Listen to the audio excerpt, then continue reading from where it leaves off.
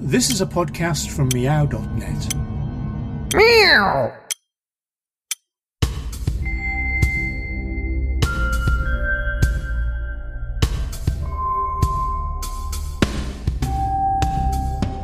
Common Practice, a monthly podcast about the things people do. Things to do with creativity, collaboration, cultural democracy, and the commons.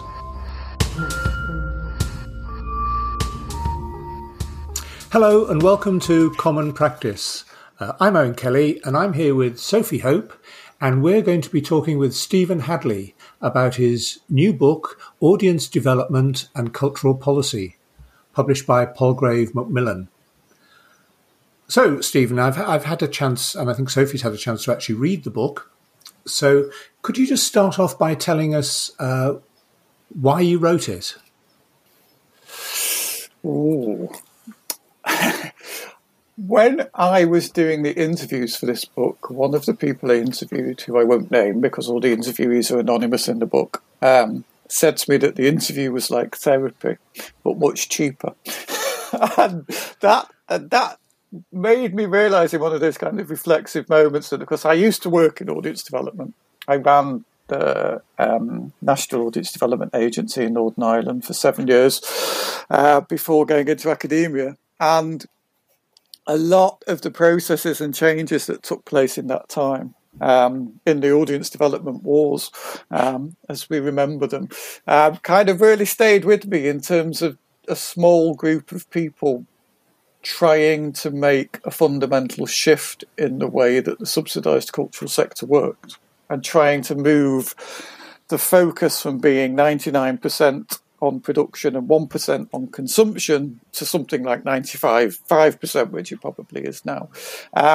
So part of the rationale for me, way outside of any academic impetus, was kind of, without wishing to sound grandiose, was to do justice to all of those people who'd worked in that.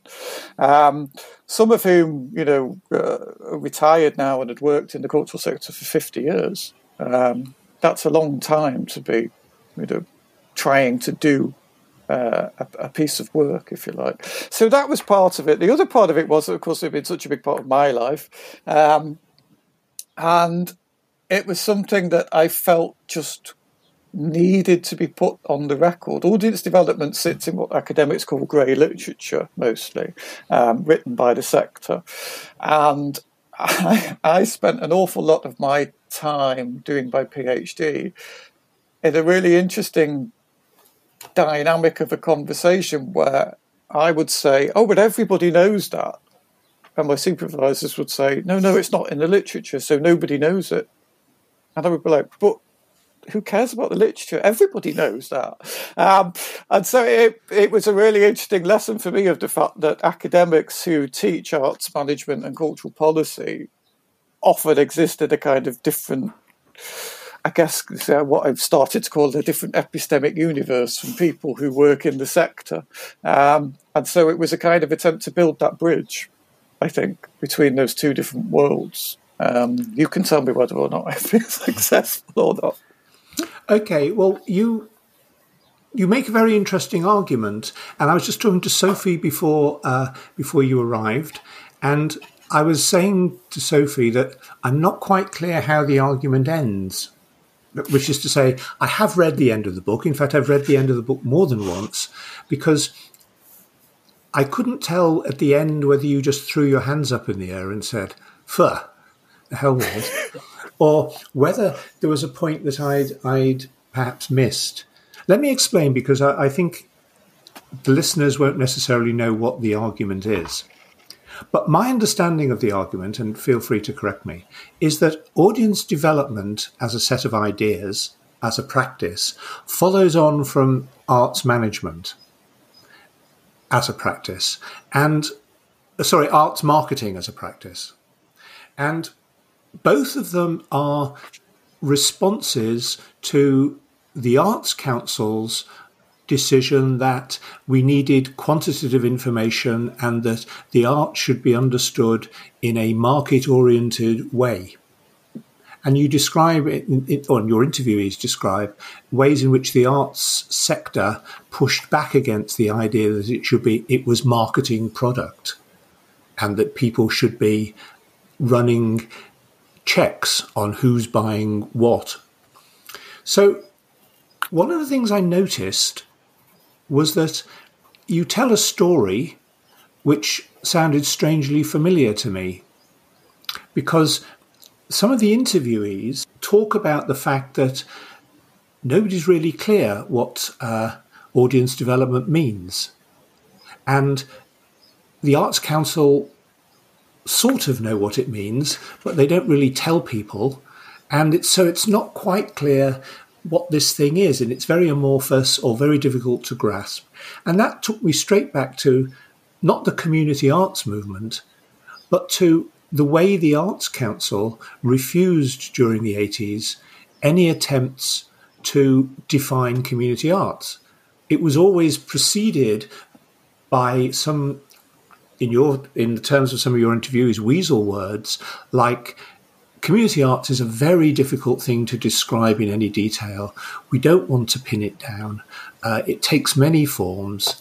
And thus it would go on to be whatever people wanted it to be at that point. And of course, in the end, what people wanted it to be was something community artists didn't want it to be. So am I right, do you think, that this tradition at the Arts Council of keeping everything deliberately vague so that nobody's quite certain where they stand continues? Well, that's a big question, isn't it? I don't know. I'm not. There are other elements to this in terms of. I'll answer that in two parts. There's other elements to this in terms of the historical narrative. One of those is, of course, is the kind of introduction of what we might, for want of a better shorthand, call the neoliberal kind of agenda that came in with Thatcher and Reagan, which really was an attempt in that great rolling back of the state that also affected the arts sector, and it differentiated the UK cultural sector from its Western European counterparts, who were still predominantly funded to, within 100% of their costs, as opposed to we now have this model where we're focused on earned income, which of course has devastated the sector in COVID, because that model is a disaster in an environment where you can't generate ticket sales, for example.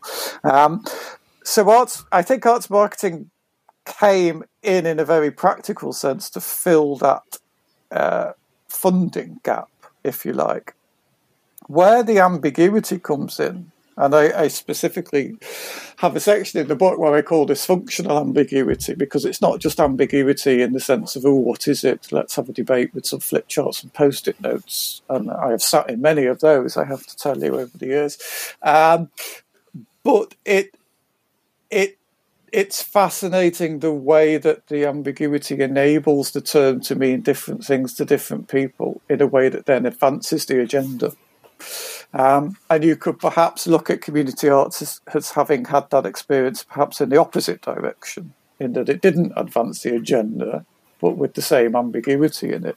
To bring that up to the present day, of course, we have the Arts Council's Let's Create strategy, which is redolent with functional ambiguity, depending on how one wants to look at it. I would be slightly hesitant to ascribe agency to that, though. I'm hesitant to suggest it's in some way Machiavellian or deliberate. And part of the reason for that is that I've been doing a number of interviews with senior people in Arts Council England recently about cultural development, cultural democracy, and Let's Create, as a kind of way of following on some of the ideas in the book. And I think one of the things you see with Arts Council, not just Arts Council England, but any kind of arm's length or non-departmental public body, is that there is a loss of corporate knowledge. And that loss of corporate knowledge and a failure to know both the organisation's own history, but also that history of cultural policy, is part of the problem.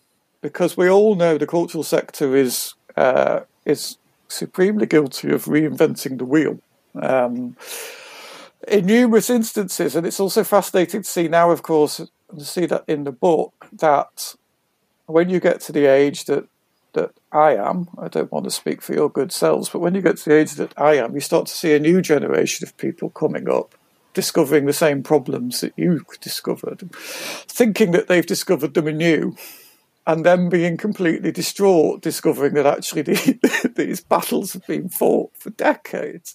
And what's interesting, I think, with the Arts Council is that there was a real, I say this with some authority because in January of 2019, I was invited to give a talk to the management team of the Arts Council about cultural democracy and cultural policy and audience development.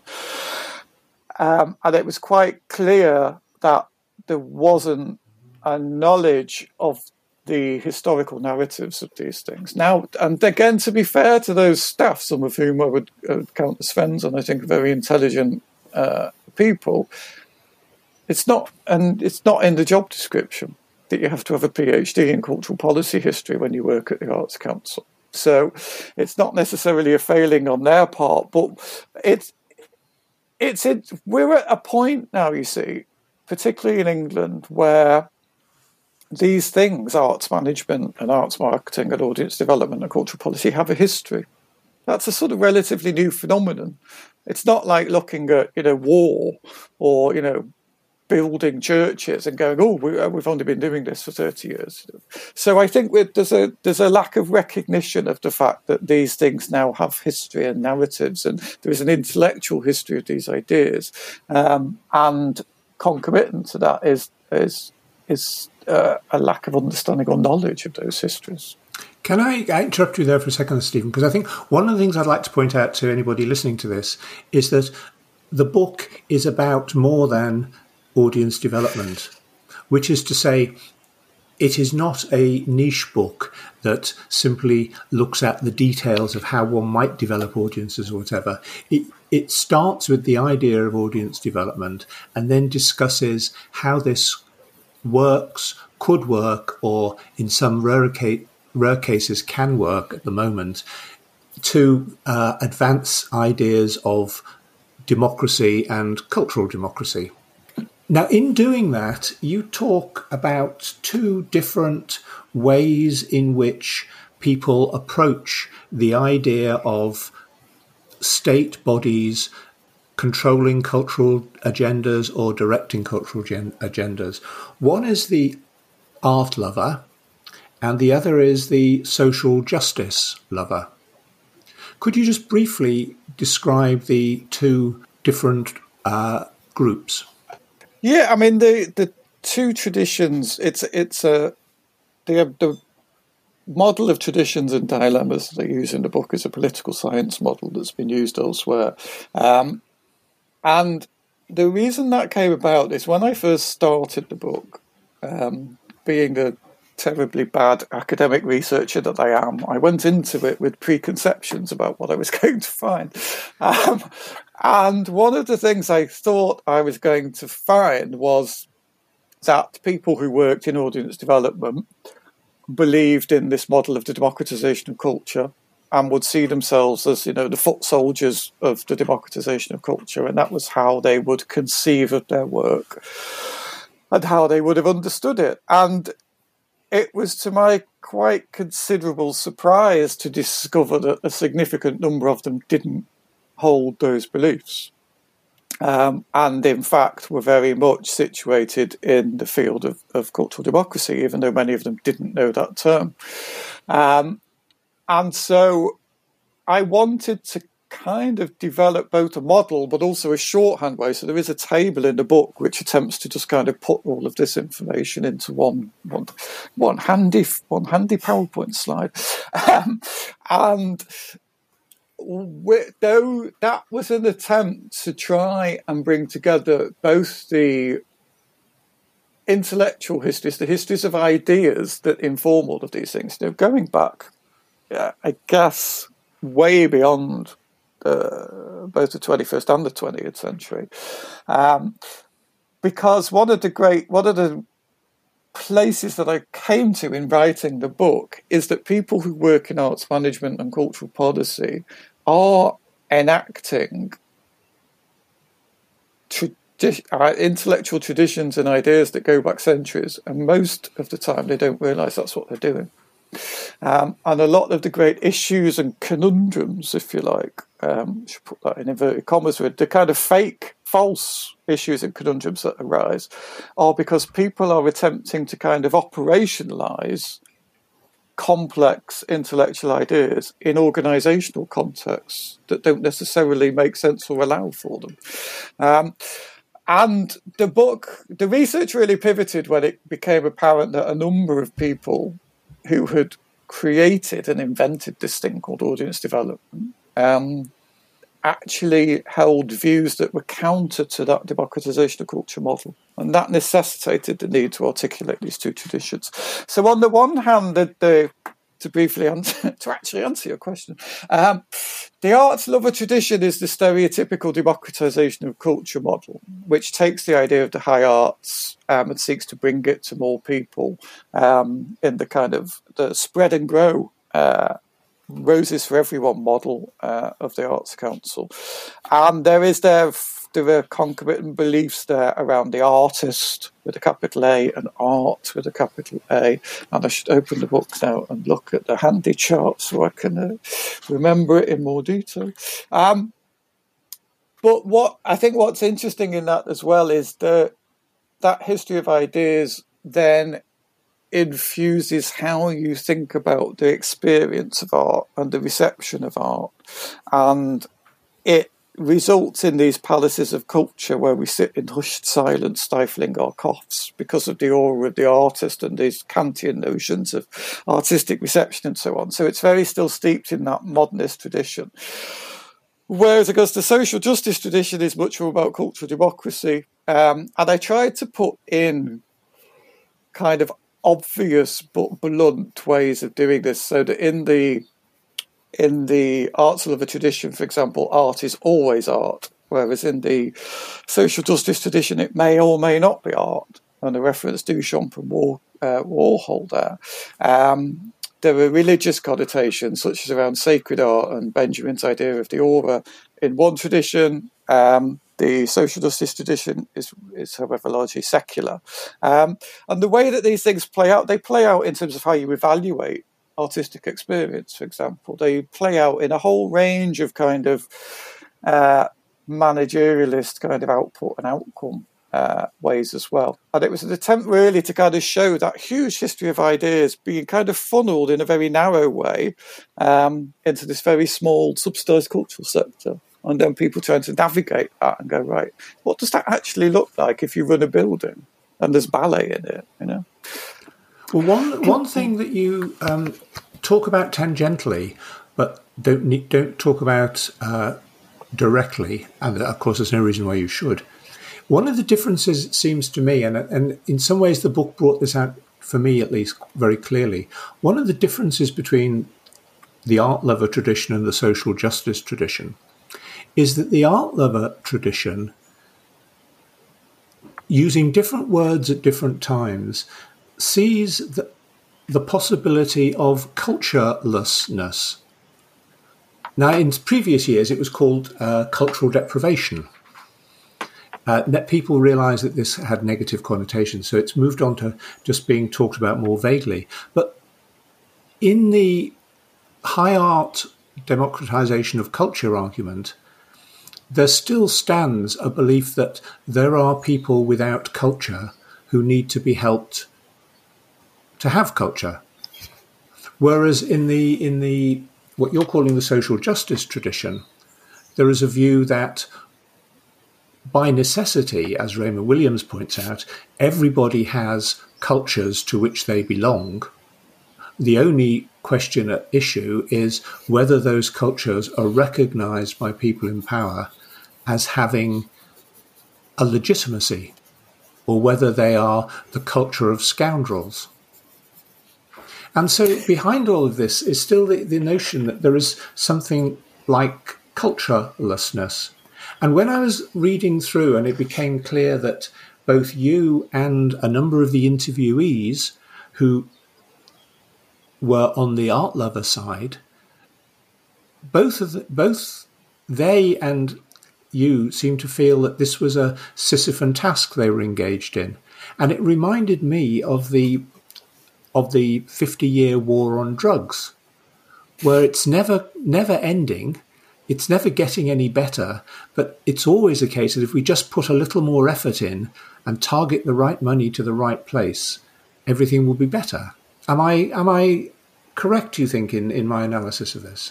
Yes. I think it's one of the key findings for me, I think, in the book was this idea of how long is too long in terms of the democratization of culture. Like, is it possible to draw a red line and say, well, you've been trying to democratize it for X number of years, it's not worked, time to give up, try something new. It was really fascinating, actually, because I was right in the foothills of writing this book, and I was at an event, and I think it was the deputy chief executive of the Arts Council, probably misremembered the title, and she was deeply displeased by the fact that I'd raised this question of the fact that we'd had an Arts Council for 70 years, and it didn't seem to have made great strides in terms of democratising culture, in terms of the audience base at that point. There were whole other issues around race and gender and so on, but just in terms of the audience base. And she turned around and she said, well, we may not have done as well as we'd have liked in the past 70 years, but we'll do a lot better in the next 70 years. And that was where that idea came from, because I was just like, whoa, hang on a minute here. Like, how many 70-year chunks do you get at this? You know, it's like, and that was because of the point that I began to realise that was what I'm not sure whether I explicitly call it this in the book, but like the discursive function of audience development, which is that 2-point argument, which is, if you need to democratise something, then it's undemocratic from the get-go. And even though that's like something a 5-year-old would understand, it's rarely explicitly said in the cultural sector of making that initial acknowledgement. It's undemocratic.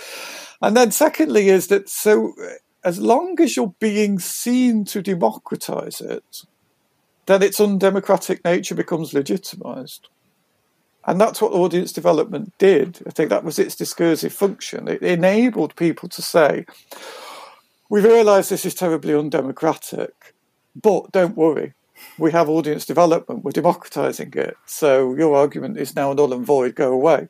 And of course, that works for some time and has, for some decades, I think. But it still begs the question of how long is too long in this process. And that's kind of where I finished the book by saying it's a Sisyphean task, because I think when you factor in, even if you believe in, and this is a question of belief and not knowledge, if you believe in that arts lover tradition and all of those ideas, you would still be pragmatic enough to say that it's a never-ending task because of all of the variants that are involved in there, from immigration and emigration and data. And of course, the function of the market in terms of generating culture that you simply can't conceive of, in terms of that entry. I mean, I've kind of had parallel arguments about this around, the fact that the market now produces culture which is of such quality and has such scope and depth of impact. And I wrote something, I used Kendrick Lamar as an example when I wrote this recently, that those old kind of Frankfurt School arguments about how mass culture is valueless and denigrates us and lowest common denominator and so on, which were, let's not forget, part of the building blocks of the Arts Council. Those old arguments hold no water whatsoever anymore. So there are various points I think you can come at this. Can I ask Stephen as well, just following on from that, it's the going back to that Sisyphean task, and I'm so interested in how over my kind of educational experience, it was quite late in the day in the post MA, like into working in the arts for about 5 years or so, that I came across this term cultural democracy. And of course now, when you write about this as well, you've written a lot about this, that cultural democracy is more in vogue now, and even the arts councils, using the term, that, that why was it sort of abandoned or not even known? I mean, I'm talking about my own experience, but I went through an arts education and it was sort of just I never came across this term. So the histories, like you say, of those movements and those actions were so buried for quite a while. And of course, the dominant narrative around the democratization of culture, which I sort of understand audience development, like you're saying, to have sort of come out of, has sort of led the way. And even though that within that you have these like social justice aligned folk who are kind of like undercover doing the work of audience development, democratization of culture, but their soul and their kind of like outlook is more cultural democracy. But as I understand cultural democracy and the numerous conversations Owen and I have had about it over for this podcast, is that it's still quite threatening. Like it threatens the pillars and the institutions of the arts industry that we're teaching about, we're employed by, that almost relies on that narrative of democratization of culture and that Sisyphean task of audience development to keep that status quo, which is what you talk about in the book. And I think there may be sort of a nod to and a kind of increasing interest in cultural democracy, but if we sort of follow it through and actually do the work, it means, like you say, sort of artists and art led programming, for example, being dismantled, and most institutions can't do that because it means they'll do themselves out of a job. So what I just think it's so important, all those issues you're raising and those connections you're making. But I teach in an arts management program, and most of my students would come from that arts lover tradition, I guess, when they apply, and we do a lot of work to unpack that and bring in these different ways of sort of understanding arts and try and do some of that history work. But this is a elite, if you like, of people who've managed to pursue further, higher education and postgraduate education. Just sort of wondered how you deal with that as well in your teaching. And Owen, as well, maybe a question for you. It feels like we're constantly battling the dominant narrative. Yeah, I think there's two things in that. The first one is in terms of students and in terms of arts managers. I mean, I've been very fortunate to teach my own book on arts management MA this year, so it's been really fascinating to get that student response.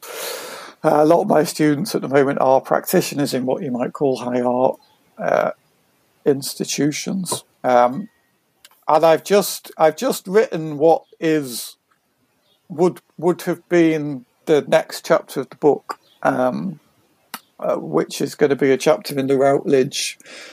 God, I can't remember what it's called now. The Routledge Companion to Audiences and the Performing Arts. It's kind of like the book has three dilemmas in it, and this is kind of like the fourth dilemma, I think, which I'm calling ideological precarity, because there is that really interesting moment whereby if you work in, let's say you work with an orchestra and you are in the arts lover tradition and you've been brought up, most people in that tradition have been brought up in that. It's a very kind of intergenerational process, and one of kind of value transfer and so on. If you've been brought up in that tradition and that's why you have that commitment to the vocation of working in the cultural sector, and then your arts council turns around and says, actually no, we don't believe that anymore, we're going over here now, and we're about cultural democracy.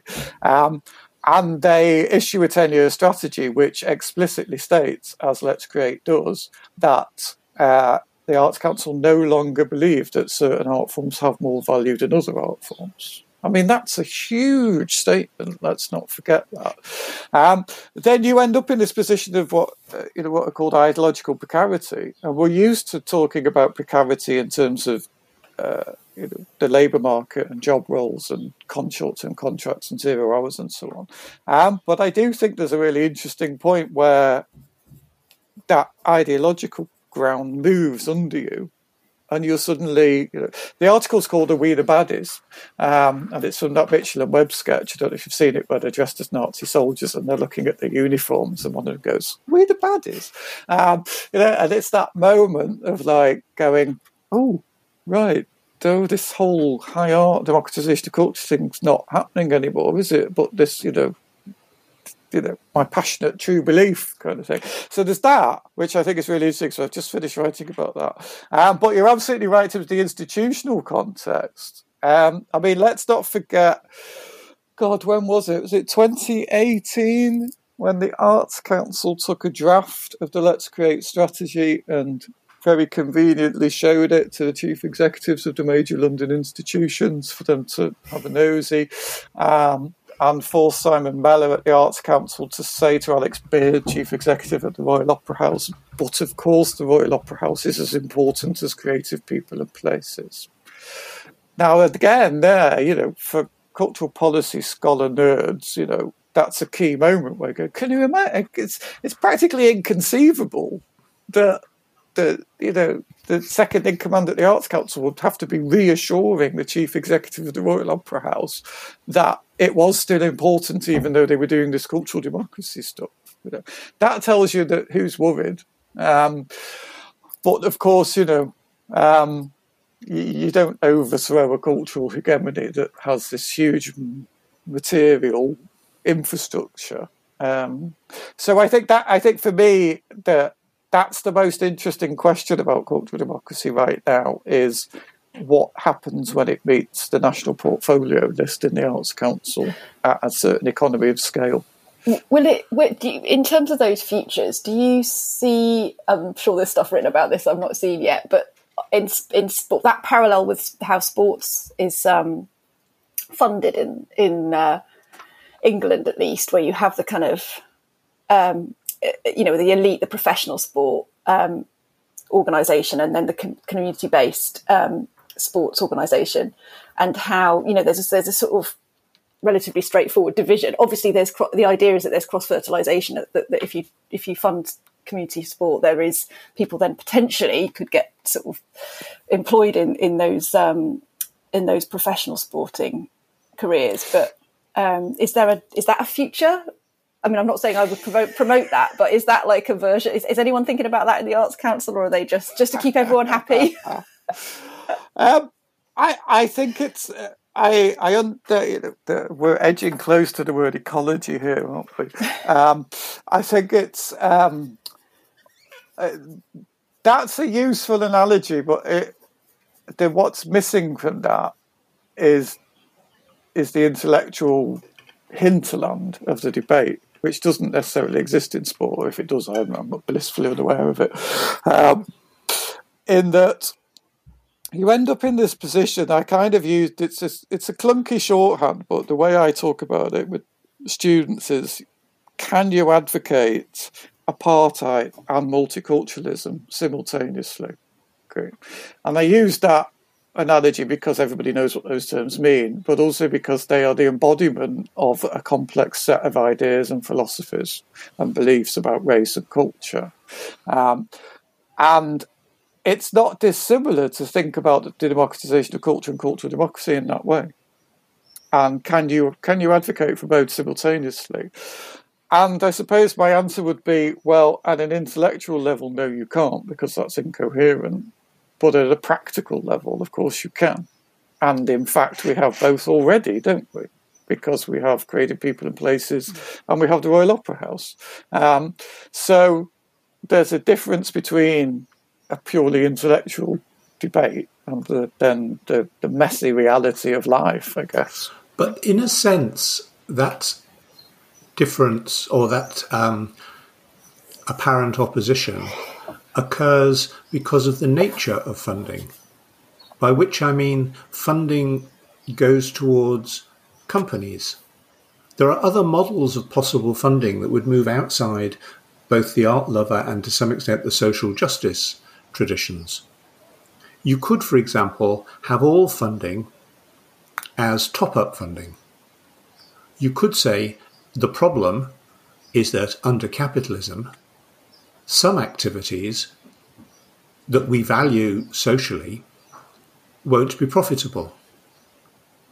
So therefore, we will top those activities up with the funding required to enable them not to go out of business. And that might be the Royal Opera House. It might be a jazz group. It might be a small publishing house. In that model, there's nothing wrong with the Royal Opera House continuing to exist. And in fact, it becomes a lot clearer because I don't care whether they increase their audience or not. If they have a constituency they address, this is absolutely fine. Just as if a football team has a constituency it addresses, or a small publishing house has a constituency it addresses, that's fine. The only difficulty arises if in two stages the argument is twisted. The first stage is to say there's only a very small amount of money relative to all these demands, so we have to prioritise it. And the second stage in this sleight of hand occurs when people say, and of course, by any civilised standards, my pleasures are a lot more valuable than your pleasures. So we will drop this support for your performance poetry and your hockey team, and we'll say, given the finite nature of the money, it'll go to the following large institutions.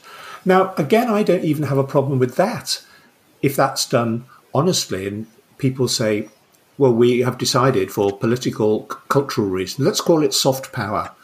Let's say that Monocle would refer to these institutions as examples of British soft power. So we've decided to have those. And yes, the Royal Opera House is very important. And so is the Festival Hall. And we're keeping those under any circumstances because they're part of British soft power. Well, again, I can follow that argument. It's an honest argument, and then it places everything on the table and says this is what we're doing. This is why we're doing it. The problem, though, which is hidden in the art lover tradition, is what I was referring to earlier as the sleight of hand. To say that everybody can have everything they want, providing it's of value. And by the way, we're defining of value, and you're not. But Owen, you've basically described the funding system in England.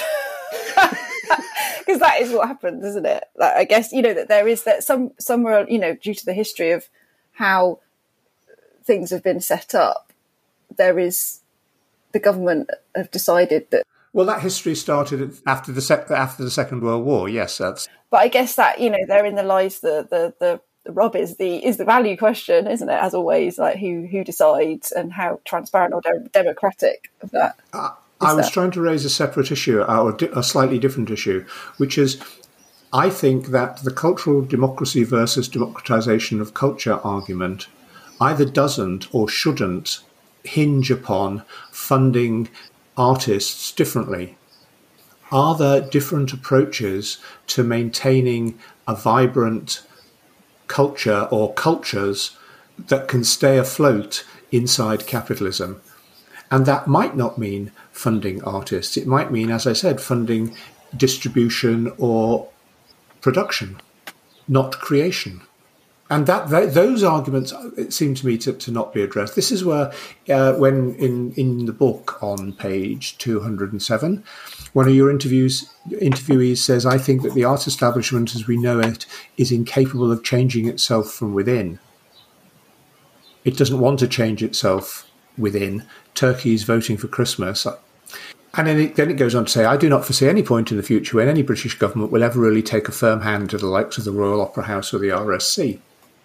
And I think that's all true.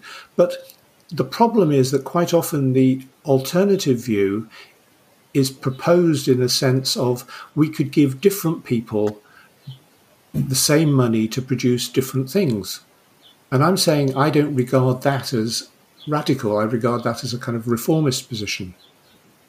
We could stop funding Baroque music and start funding muralists. Yes, but that's not addressing the real issue, which is how culture is produced in the 21st century. And whenever we find culture that is vibrant and unofficial, it's ignored, not just in the sense that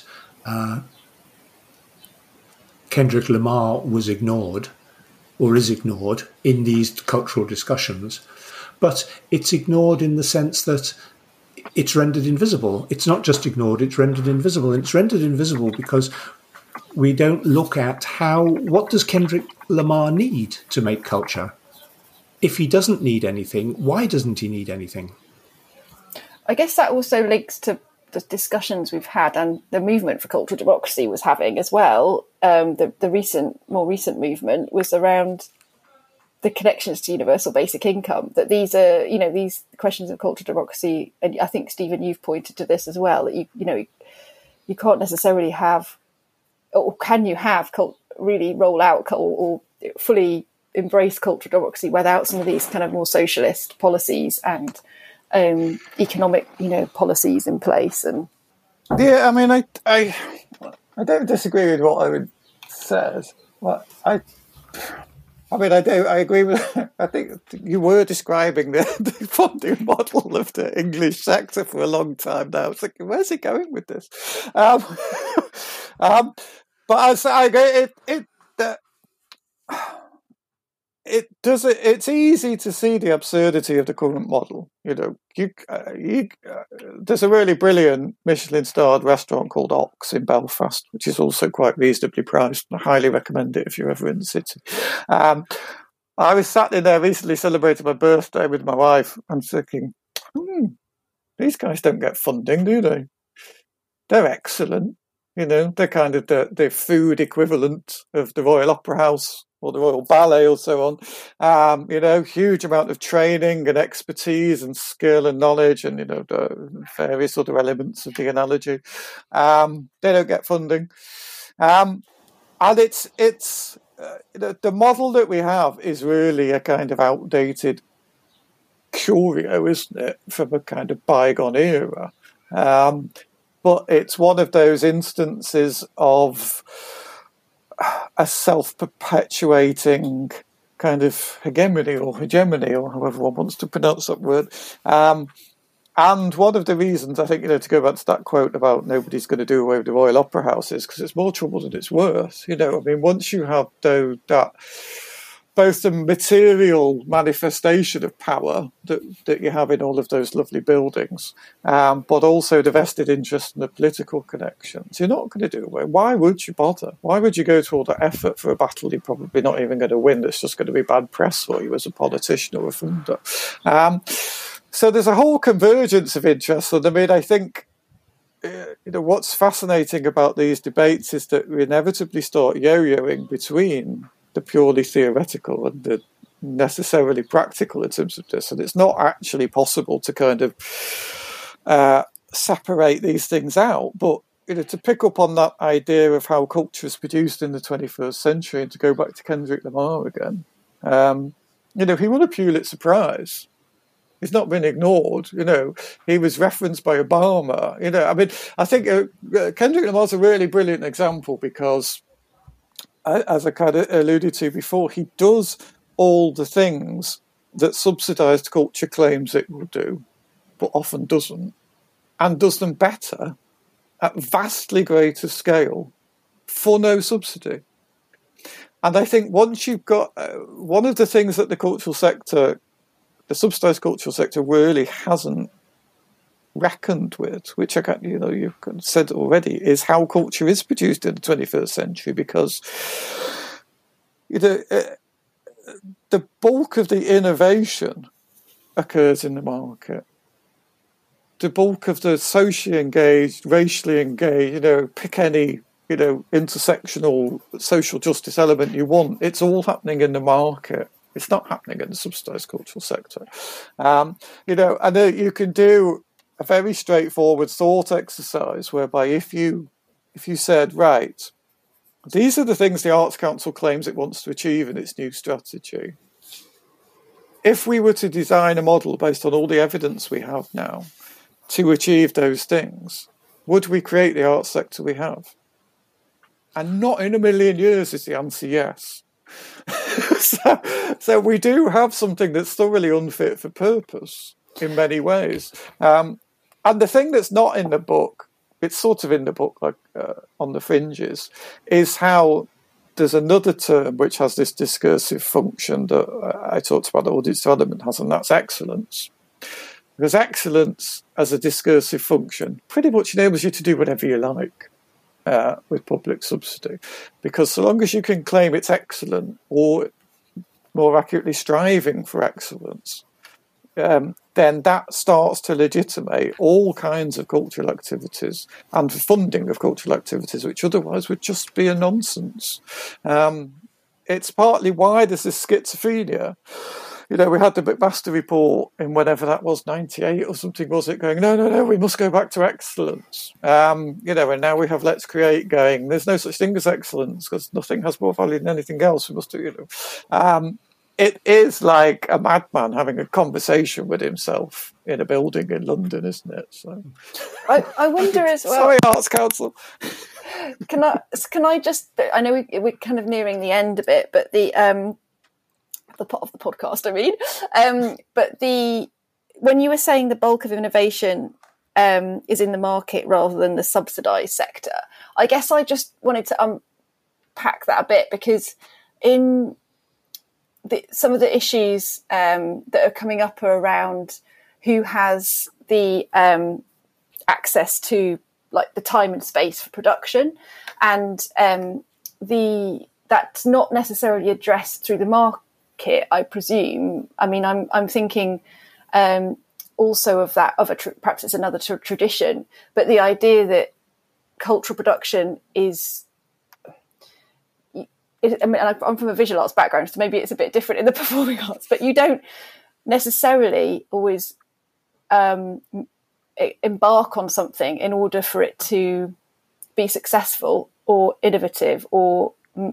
mean something to the market. You know, it's not something that you're creating. In a way, that's where, you know, again, you go back to the idea of subsidy, is that for some reason, I still hold on to the kind of idea that I think it's important to do stuff that nobody wants. And that's why I'm in education. That's, you know, why I'm in the arts, I suppose, or have a relationship with the arts, is because I like the idea of producing and making and doing things that nobody's asked me to or nobody wants me to. And there's another layer of questions there as well. Well, who's paying for that, Sophie? Do you expect the taxpayer to be paying for you to have these ideas and follow through on them? So I'm wondering, you know, and again, this term innovation is hugely problematic. It has kind of connotations and value judgments all around it. So I'm aware that some of those ideals that I've described there come from a history of art as well, and a whole load of baggage. But it's something I just wanted to put on the table as well in terms of that statement, or just.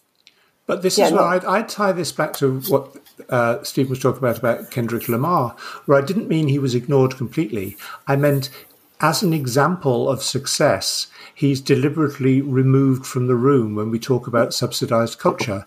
Nobody ever says, let's go and look at Kendrick Lamar and find out how he's successful. And this has always been the case. 50 years ago, 50 years ago, whenever it was, when Bob Marley became globally famous, what happened was there was a response. I can remember it happening in Brixton, where I was at the time. There was a response that we must start community music workshops so people have a chance to learn the bass guitar and the guitar. And I thought to myself, well, where the hell do you think Bob Marley learnt it? Should we go and take experience from the community music workshops that are run in Kingston and see how they're... The answer is they're not. They were living in poverty and they learnt this stuff because they wanted to. They didn't do it because people wanted it. They didn't do it because there was subsidy available. And then afterwards, the response was, well, working class people won't be able to afford to make music, so we better start community music workshops for them so they can make music like Bob Marley. And I remember this because they were actually starting reggae classes. And I looked at this and I thought to myself, well, you've missed the point. Just completely missed the point. Yeah, and you see that same basic error replicating across the creative industries the whole time. I can't believe we've got 50 minutes into this interview before it stood on the landmine of the word innovation. But it's that because you can't, I believe, you can't artificially replicate those processes of creativity, which is what so much of the creative industry seems to be. It's like, oh, look at those poor working class black kids that have done something that's now phenomenally successful. How can we replicate that and make money off it? And it's like, well, you can't artificially replicate things. You can do it to some extent, but it won't ever work in the way that you want it to work, which is how it organically worked in the first place without your interference. But I think, as I always say to my students before we start talking about any of this, is it's practically impossible to develop arguments around the arts sector and cultural policy because it's so heterogeneous now that somebody's always got an example of how you're wrong because it is, it's vast now globally, of course, because our horizons have expanded so much as well. But I think part of this key resource in a lot of what you were saying there, Owen, is this great issue of our time, which is that the resource isn't guitars or workshops, it's time itself. And, when Keynes' driving rationale, I think, along with all of his now very outdated ideas, but his driving rationale was, of course, an economic one, which was that he was convinced, with the enactment of his own economic models, obviously, that we would all be working a 3-day week now, at most. And his key drive, it's there in all those inaugural speeches, was, we must provide for the creative leisure time of the populace because we live in this great Western economy, and nobody's going to be working full time anymore. And what will the people do? And we must provide them with culture and leisure activities, which is why when he said, he envisaged this time in the future when the theatre and the gallery would be a part of everybody's lives. It wasn't so much talking about how audience development would work. It was the fact that people would have so much free time. They'd be looking for things to do. And of course, what is the one resource that nobody has anymore? It's time. Yeah, that I think is a really interesting second go podcast. We must come back and discuss that because I think the failure of Keynes to predict this is at the heart of a lot of these arguments. Mm. Shall we stop there and say goodbye to each other? Yes. And then I will come back to you later because I think I really would like to take up this idea about time and how that fits into talk about cultural provision. I'd love to do that. Thank you very much, Stephen. Thank you, Sophie. Thank you. Bye-bye. Thank you. Bye. Bye.